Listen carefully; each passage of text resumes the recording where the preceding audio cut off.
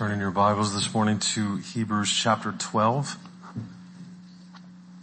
Hebrews 12. At the beginning of chapter 12, the author presented Jesus as the founder and perfecter of our faith, the supreme witness to the fact that God can be trusted, that eternal joy is to be found at His right hand and not anywhere else in this world. Jesus has become for us by virtue of His work for us as our high priest, the guarantee that we will in fact one day draw near to the God for whom we so long. So we should now lay aside everything that weighs us down, lay aside the clinging sin, mainly of unbelief, and run with endurance this race that's been set before us, looking to Him that we might also find the way to God's right hand forever. As chapter 12 continues though, we're going to be greatly encouraged by the fact that God does not leave us on our own or to our own strength or commitment to do verse 2, to run that race. That is not the way the Christian life works. It is not synergistic. It is not God's work and my work together make a Christian, or my work and God's work together get me home. Salvation is not getting us started in a race that now we are responsible to win, as though God has done His part, but the rest is up to you and I. Immediately following the command to run with endurance the race that is set before us is the author's description of the kind of Father God is. That's where this goes. God is relentlessly committed to making sure we endure because we really are His children. So the author continues to urge us to keep our eyes on God's only begotten Son, Jesus Christ. Beloved, it is too easy to get burnt out as believers. The Christian life is hard, mostly because we're trying to live each moment as a child of God by willpower and discipline and commitment. That is not how those of faith will endure to the end. We must believe and apply the approach given to us in the Word of God. God shows that His love for us is relentless in the way that the struggles and hardships in our lives actually reveal that we belong to Him. So let's pray together. Father, I thank You for Your Word. I thank You for the time that You've given us this morning to open it together. And I pray, Lord, that the glory and the truth of Jesus Christ would shine clearly in these next moments. Please help me speak to that end and no other. Please help everyone be able to hear and understand and believe. All of us together, Father, we ask and pray this in the name of our Lord Jesus Christ. Amen. Let me read verse 3 of chapter 12. Consider Him who endured from sinners such hostility against Himself, so that you may not grow weary or faint-hearted. Look at that. Look at how clear that is. So the mind that is fixed on Jesus, consider Him, just like earlier in verse 2, looking to Jesus, right? We just keep seeing that. The mind that is fixed on Jesus is the defense against burnout. There is no other defense. The author's goal in writing this letter is our endurance in the life of faith. Don't forget that. And this is the third time in Hebrews we've been instructed to put our eyes on Jesus, twice in verses 2 and 3 alone. I don't know how the Bible could be more clear about how central to the Christian life the cross of Jesus always remains. There's never a moment in the life of faith when Jesus suffering and dying for me is something other than the whole means by which I am saved and stay saved. We can't sing about the cross enough then. We can't talk about the cross enough. I can't preach about the cross enough. We can't have enough of the cross in Sunday school and children's church and Bible studies. There isn't another way, beloved. There isn't another way. Calvary is where the power for the believer is. It's nowhere else. The more my mind is fixed on what Jesus has done for me, the lighter the weight becomes that's weighing me down. The suffering of Jesus, the hostility He suffered on the cross and all its shame is not only for our salvation, but was also to help us keep running when we are being battered on every side and from within. So as we struggle through the life of faith, we should constantly be reminding ourselves that we're walking the way of Jesus. That's the way it is. We're not on some foreign alien path where God isn't aware or must not care or doesn't see. There you go. Somebody's audio Bible. We should learn to see struggles that result from attempting to keep our eyes fixed on Him as part of what it means to belong to Him. Remember 11:13, we are strangers and exiles here. We aren't meant to find a home here. That is going to result in tension and strife and trials. The Apostle Peter tells us in this first letter, beloved, do not be surprised at the fiery trial when it comes upon you to test you as though something strange were happening to you. But rejoice insofar as you share Christ's sufferings. See, the link is always there, that you may also rejoice and be glad when His glory is revealed. 1 Peter 4:12. The suffering that comes from trials is God active in our lives, teaching us to identify with Christ. We cannot identify with Him apart from suffering, and we must identify with Him in order to endure. Suffering is God's design for us. We're meant to long for home in order to get home. And in the longing, in the waiting, the focus for us is on Jesus. James 1:2-3. Count it all joy, brothers and sisters, when you meet trials of various kinds, for you know that the testing of your faith produces steadfastness. Testing is the wave, in Spurgeon's term, that throws us against the rock of ages. Excuse me. I can't, by the way, just so you know, I'm not fully with you this morning because the right side of my head there's nothing, right? Like my ear is completely, I can't hear anything. I feel like I'm kind of off balance. So if I'm not, that's what's going on, alright? It's biological, it's not spiritual. I think.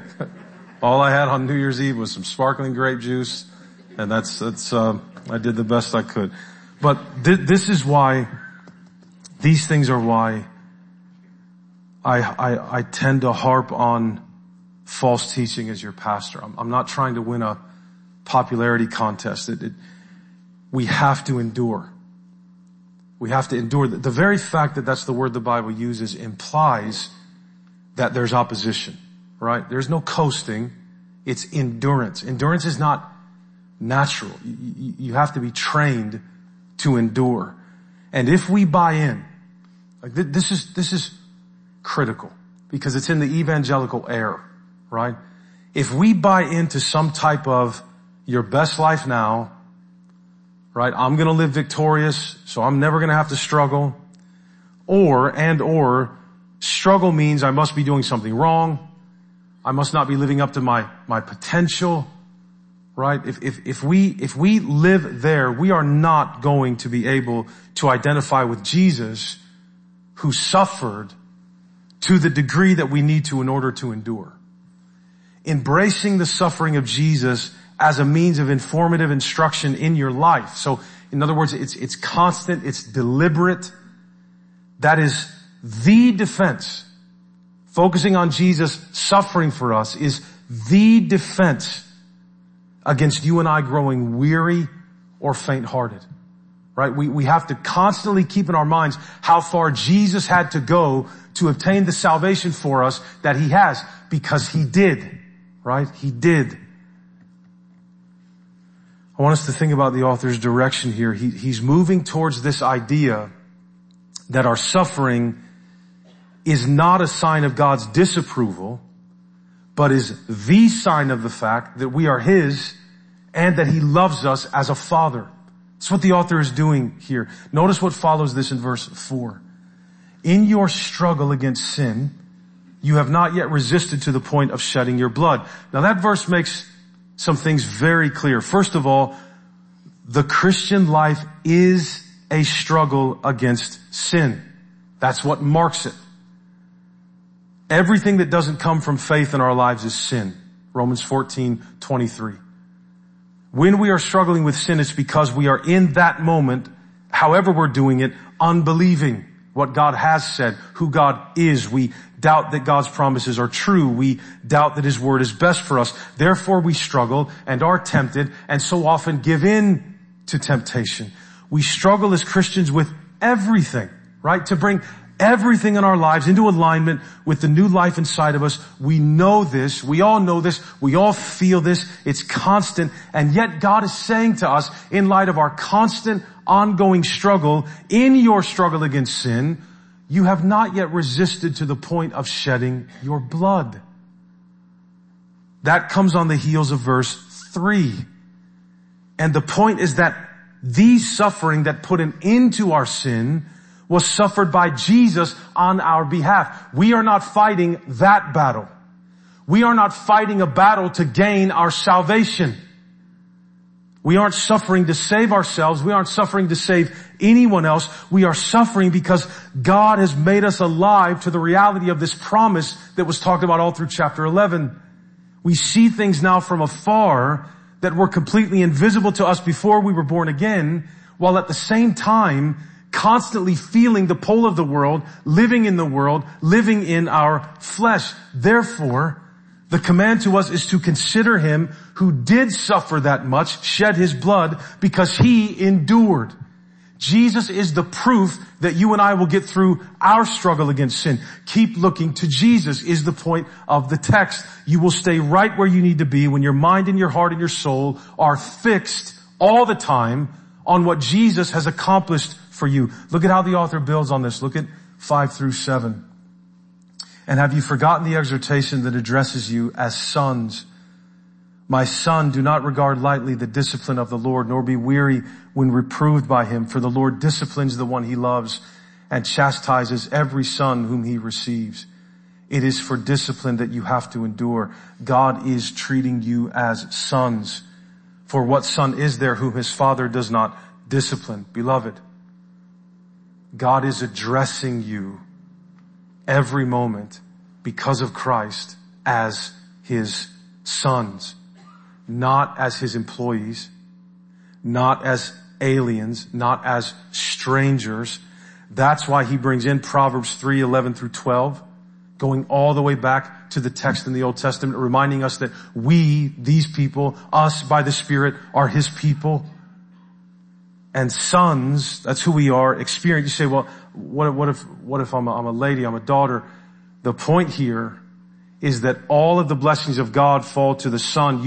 We've been wrapped up in that together, right? Sons experience the discipline of their father. That's part of what it means to be a son. Now, when you hear that, how do you hear it? Do you hear it? Do you hear that discipline comes to you? Do you hear that as a son? You have to. You have to. If we take our eyes off of what Jesus has done for us, if that's not where we're looking all the time, when we read that, we'll read discipline the only way earthbound people know how to read it. And discipline for us is what happens to someone when they've done something wrong and made their father angry. That's how we think of discipline. Even grammatically speaking, that is not how we should read this verse. This is not discipline that solely carries the connotation of having done something wrong and now we're being punished for it. The word for discipline here has a much wider range than that, and we see that as it's used all throughout Scripture. We're talking about providing guidance for responsible living. We're talking upbringing, training. The word speaks to the state of being brought up properly. It includes all of those things, this word. God disciplines. He chastens us because we are His children. He is not punishing us for doing wrong. He is not lashing out at us in anger. You see, this is why consider Jesus becomes so important, because what did Jesus do? Absorbed all of God's anger at me on Himself at the cross. It doesn't exist anymore. God is not an unjust judge. God is raising us to be His children throughout every moment of our struggle with sin and hardship. Sometimes there is pain because we need course corrected. Other times, most of the time, they are just growing pains. As we try to live by faith in this world, it is going to hurt. It's going to hurt, right? It hurts to be pulled off of the world and latched on to heaven. It's not natural to us. Everything in us works against this. And in his mercy, God is telling us in Hebrews 12:7, think of all of that hardship and struggle as the loving hand of your Father, who will not let you feel at home where you aren't at home.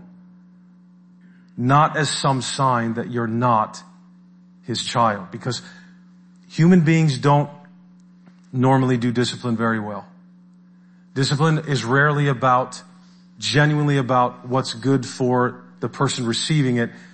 Most of us have experienced when we've pushed somebody to the brink and they snap. Right? So, discipline is what happens when I can misbehave until you get to 3. Right? I'm going to count, you better not, I'm going to count to 3. Cool. I'm going to disobey until you get to 3 and then I'm going to stop. Right? Or mom.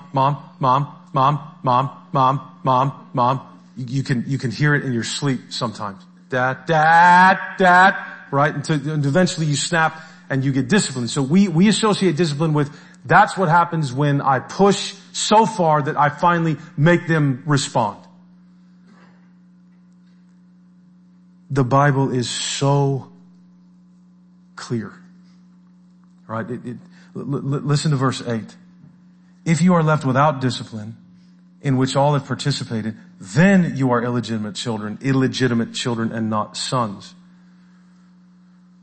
We are all working and obeying and striving so that we might have the good life free of any hardship. And the life of hardship is the sign that we are his children. All right. So do you understand how demonic and deceitful the false teaching is that as Christians you would even expect a life of ease? Consider Jesus. Consider Jesus. Look at the life of the only fully obedient son that ever lived. Right? Jesus was never enduring hostility in his life because he was a sinner and had made mistakes. Ever. Consider him. And all he did was endure hostility and struggle and trial. Didn't his life merit some ease? I mean, didn't his life merit some blessing and some privilege? He was crucified. Well, because God is sadistic? No, because this isn't home. Consider your sufferings and trials biblically. Never assume difficulty means God is against you. Even if it's the guilt we feel in conviction when we sin, that is still his hand of love. It is not his hand of wrath. Consider Jesus. God's wrath towards you was absorbed by Jesus. He is the propitiation. He always will be. God's discipline is not, all right, that's enough. You've pushed me long enough. You've pushed me far enough. Now you get a whipping. Right? That's not what biblical discipline in Hebrews 12 is. And if we, again, when you're not considering Jesus, that's the only way you can think of discipline, is as just punitive punishment for mistakes made. It's not the kind of father he is, because Jesus is in between us. And this is the heart of God for us. God doesn't have a short fuse. God doesn't lash out. He doesn't overreact. Right? He doesn't have to come back and apologize again for going too far. Right? He never has to do that. This is godly discipline. This is the discipline of the perfect Father. This is what discipline was always meant to look like and to be. Look at verses 9 and 10. Besides this, we have had earthly fathers who disciplined us and we respected them. Shall we not much more be subject to the Father of spirits and live?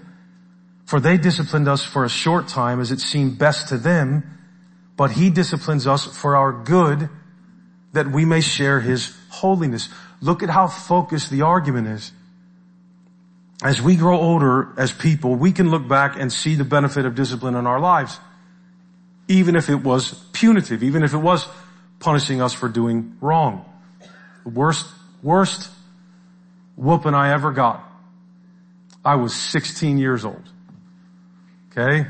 My mom kept telling me to take out the trash. Well, I don't know who she thought she was, but she kept telling me to take out the trash. I didn't want to do it. I mouthed off to her and she raised her hand to slap me. And I put my hands up. Like, okay, to my mother. Unbeknownst to me, my father is there watching the whole thing from behind, which I think is rather deceitful, but it is what it is. Grabs my shoulder, whips me around, and let me just put it this way. Do you know how many times after that moment I did that to my mom? Rhymes with hero. Okay? Now, at the time, that was awful. Now, it is as clear as day to me how badly I needed that whooping. How badly I needed it. At the time, I just couldn't stand my dad for that, right? I was so mad at my mom. Right now, I see that moment so differently. And I honestly think, what kind of man do you become if the dad isn't there to check your behind when you think you can raise your hands to your mother, right? Yeah, I did. I'm your pastor. I did that when I was 16. It's not a good look. It's just, but I'll tell you what, like I said, to this day, I was talking about it last Sunday night, to this day, I don't mess with my mom. To this day. But you can see it when you look back, right? You can see, the Bible's very clear. At the time, it's painful, but later we come to understand its benefit. You can see that. The point is, you can see that kind of thing even from an earthly father who we are all flawed, right? You can see the benefit of even punitive discipline with a flawed earthly father, who most of the time, the best an earthly father can do probably is just, well, I meant well, right? I meant well. My desires were good. Beloved, God as Father doesn't ever just mean well. He is always right. He is always just. He is always good. He is never irrational due to anger. Ever. You remember the rest of the Bible when you read every verse. By a single sacrifice, He has perfected for all time those who are being sanctified. He has covered our sins once and for all. He is not ever lashing out at you. He is not causing you to feel guilt or pain or restlessness or separation because He just can't stand you right now because of what you did. That never happens. Jesus really endured all of it for you. We can look at the cross, and because of it, we can really believe Jesus when He says to us, listen, trust me. This is what the text is driving at here. Your sins hurt me a lot more than they have ever hurt you. And I'm committed to finishing your salvation and seeing you cross the finish line of this race. And my Father, our Father, will make you miserable in your sins to bring you back to me. If that's what it takes. Because why? Because He's making us holy. He's setting us apart for our heavenly home. It's what it means to be holy. Remember Jesus and what He was looking towards in verse 2? You remember that? Same thing. Look at verse 11. For the moment, all discipline seems painful rather than pleasant, but later it yields the peaceful fruit of righteousness to those who have been trained by it. Trained by it. The same word, same semantic range. That's what's happening here. The more God moves in our lives to show us our need for Jesus, the less and less our shortcomings and sins and failures will make us think maybe Jesus isn't enough. The more we're trained by His hand pursuing us, no matter what we're doing, He's relentless, won't let us go. That's training us not to get comfortable in our sins, but to make us realize He covers sinners completely, all the way to the end. The less that struggle will make us doubt our salvation as He works on us and presses into us. Rather than making us doubt, it will instead be the sign from God in our lives that we have salvation. That's what we'll learn over time. God will not ever let you think you're good enough to get it on your own, or maybe with just some help. He's going to train you that we're bankrupt and only Jesus can pay the bill. Learning to lean only on Jesus and never on your works or effort is how the fruit of righteousness is produced, beloved. We say that again. All right? Listen to the text. Learning to lean only on Jesus and never on your works, considering Jesus, focusing on what he has done, is how the fruit of righteousness is produced in the life of the believer.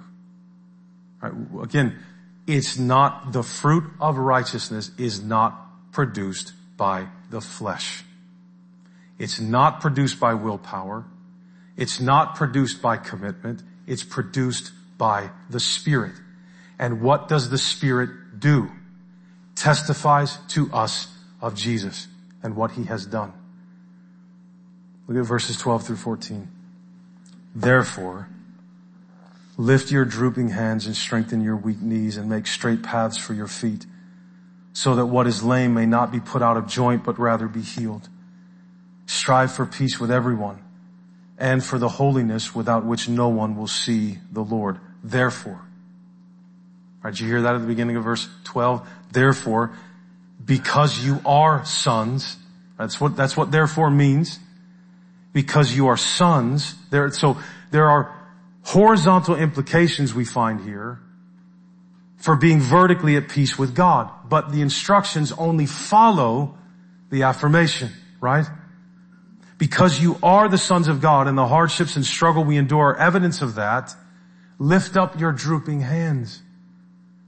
Right? Don't live in self-pity. Don't droop. You are a son of God. Strengthen your weak knees. You have to run. And make straight paths for your feet. Beloved, settle it, is what that's telling us. All your hope, all your life, the means of your salvation are all found in Christ in this message of his great salvation, the gospel. One path, one way, streamlined, narrow, only him.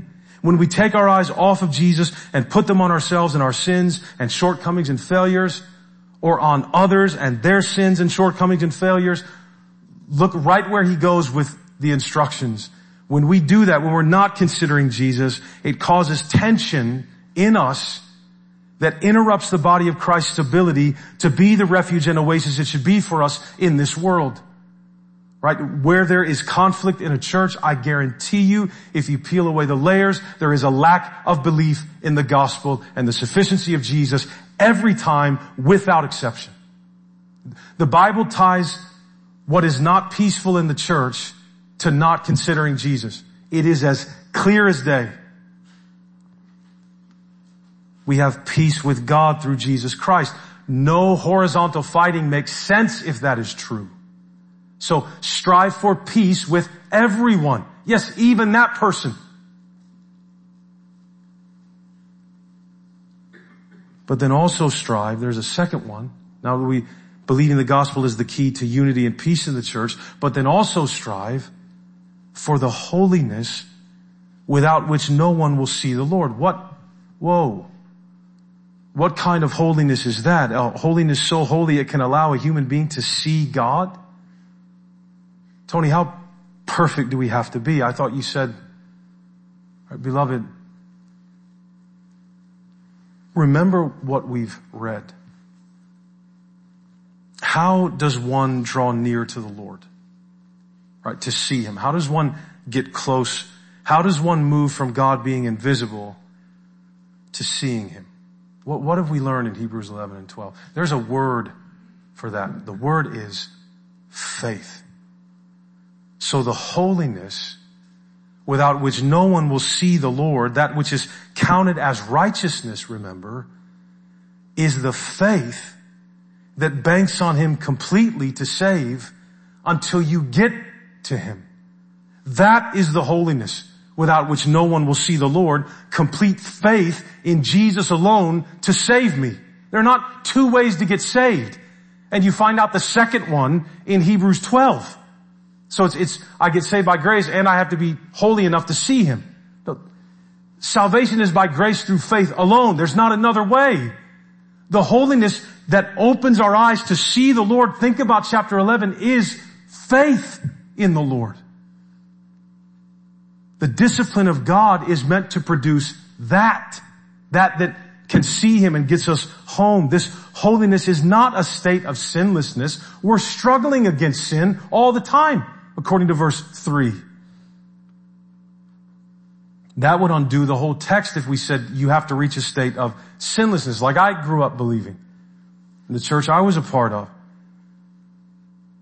That would undo the whole text here. It would undo the rest of Scripture if we said that actually, in order to see the Lord, you have to possess sinless perfection, which for some reason we equate with holiness. Holiness is utter set apartness.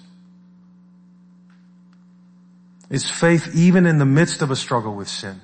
That would really be faith. Because you can't see what you're looking to when you're struggling with sin. You can only see what you're struggling with. Faith in the midst of that is faith.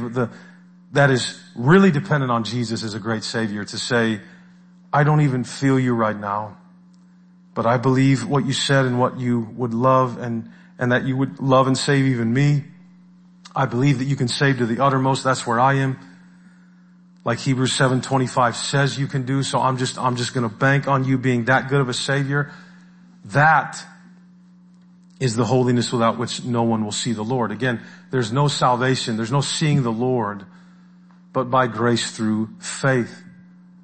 Right? And Hebrews 11:6 lets you know that if salvation is to see the Lord, that in faith there is this desire to draw near to Him, not just to have the books clean so that we don't go to hell. Right? There's more than that going on. Look at the first part of verse 15. See to it that no one fails to obtain the grace of God. So again, that's what he's talking about in 14. And that comes by faith, not by works. Obtaining the grace of God doesn't come by works. It comes by faith. Pick it up in the middle of 15. That no root of bitterness springs up and causes trouble. That's twice now. Strive for peace with everyone. See to it that no root of bitterness springs up. Twice now, unity in the church has been tied to being trained by God to consider Jesus, right? It's there. That no root of bitterness springs up and causes trouble, and by it many become defiled. That no one is sexually immoral or unholy like Esau, who sold his birthright for a single meal. For you know that afterward, when he desired to inherit the blessing, he was rejected, for he found no chance to repent, though he sought it with tears. A lack of focus on the grace of God, the failure to consider Jesus and look to Him, results in sinfulness in the body of Christ that is absolutely deadly to the body of Christ.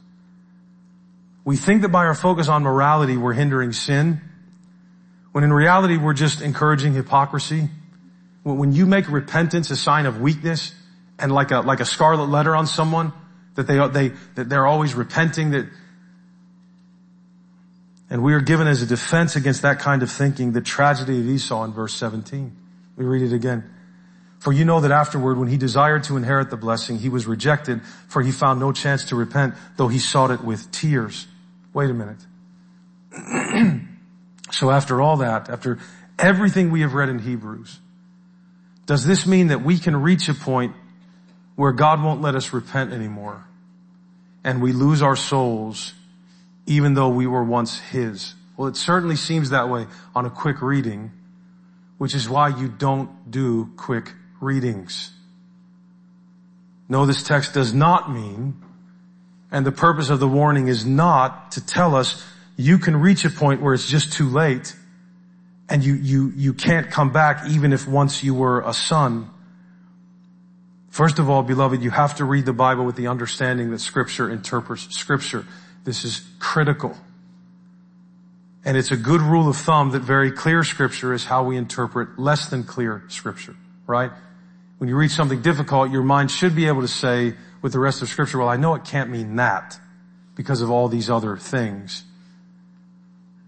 So the first thing we do when we come to a difficult text like this one is ask, okay, does my interpretation of this one text fit with the rest of Scripture? And if our interpretation of verses 16 and 17 is, okay, as a son of God, you can reach a point where you sin so much that God will not let you come back, even if you were weeping and crying. We have to question that interpretation because it will not jive with the rest of Scripture at all. That wouldn't jive with the rest of Hebrews and what it teaches about the nature of the redemption Jesus has obtained by his blood for those who believe in him, let alone the whole Bible. True sons of God, which is the context here, true sons of God cannot finally be lost. There is too much Scripture that makes that clear to let this one difficult verse undo all of them. Let's realize something very important here that you have to know going into this text. Esau was not a true child of God. He was never God's son. Jacob have I loved, Esau have I hated. Romans 9:13, quoting Malachi 1, 2, and 3. So, the experience of Esau is not given to us here to describe an experience that one who is a legitimate son could experience. That's not why he's here. He was never that. Esau is brought forward for us out of the Old Testament, just like all the witnesses of faith were in chapter 11, here in chapter 12, because he is a witness to the absence of faith. Esau knowingly sold his birthright. He gave it away for a bowl of stew in one moment because he was hungry. When he decided later that he wanted his inheritance back, it was too late. It belonged to Jacob, no matter how hard he cried about it or wanted it. The author is bringing Esau in here to say to us, in the context of failing to obtain the grace of God in verse 15, he's saying to us, don't trade in the means by which you are saved, your inheritance. It's all grace. Don't try to obtain it on your own. You'll lose it. Don't trade it all in because the moments get difficult. Don't trade it all in. Don't trade grace for works because you're struggling. Don't trade assurance for unbelief because you're struggling. You have an inheritance. Don't throw it away. That's a loss of faith. And without the faith that makes us holy, no one will see the Lord. The warnings are how God keeps us on the path. His point here in verse 16 is the difference between a better possession and an abiding one in 1034 and a single meal here in 12, 16 and 17. Esau forfeited his inheritance. You and I must not forfeit the only thing that can save us. That's what the letter's been driving at the whole time. Don't stop believing the gospel. Don't let the struggle you endure to run this race make you think you aren't a son. Did you hear that? Don't let the struggle you endure to run this race make you think that you aren't a son. That's the whole point of this text. What is the author's overall message here? What is he trying to tell us? God, your Father, is fully committed to your endurance, to making sure you see Jesus as the only worthwhile reward, to making sure you get to him. He loves you. He disciplines you and makes you feel the weight of running from him because you're his child and he wants you to make it home. So don't quit. Don't trade home for what you feel in the moment, no matter how hard the struggle is. Beloved, you and I have to know every day how relentless our Father's love is for us. He will not let you go. You are pursued because you are his and you cannot get away. He moves heaven and earth to save us, so there's no limit to what he'll do to get us home. Lift your drooping hands. Right? The prodigal son was always a son, even when he had his face in pig slop. Lift your drooping hands. Stop the constant self-inspection that kills you. Strengthen your weak knees. Don't wallow in guilt. You have the promise. Stand up and make straight paths for your feet. Fix your eyes on Jesus. One direction. Don't forget that you are sons, he's saying here. Endure the hardship that comes from running from God as the very deliberate, loving, purposeful discipline of a Father who loves you, who is training you to live in another world. God is eternally committed to your salvation. Don't trade it in for stew. Hardship and struggle mean you are being raised by a perfect Father. Don't look at it as a sign that you aren't his, but as the sign that you are. God shows that his love for us is relentless in the way the struggles and hardships in our lives actually reveal that we belong to him. Do you belong to him? Have you believed in Jesus Christ as your only hope of salvation? And if you do, don't doubt him. Don't ever doubt him. The front will be open this morning if any of you need to come and pray for any reason at all. If you want to talk about how to know Christ, if you want to join our church as a member, if you'd like to be baptized, you're welcome to come at this time. I'll be down front, and then we'll take the Lord's Supper together. Let's pray. Father, I thank you for your Son, Jesus Christ, and what he's accomplished. I thank you for the perfection of your word, and I pray, Lord, that you would write it on our hearts for our joy and our hope, and that you would move in every soul in this room, that we might be aware of how desperately we are in need of your Son, Jesus Christ. And in his name we pray. Amen.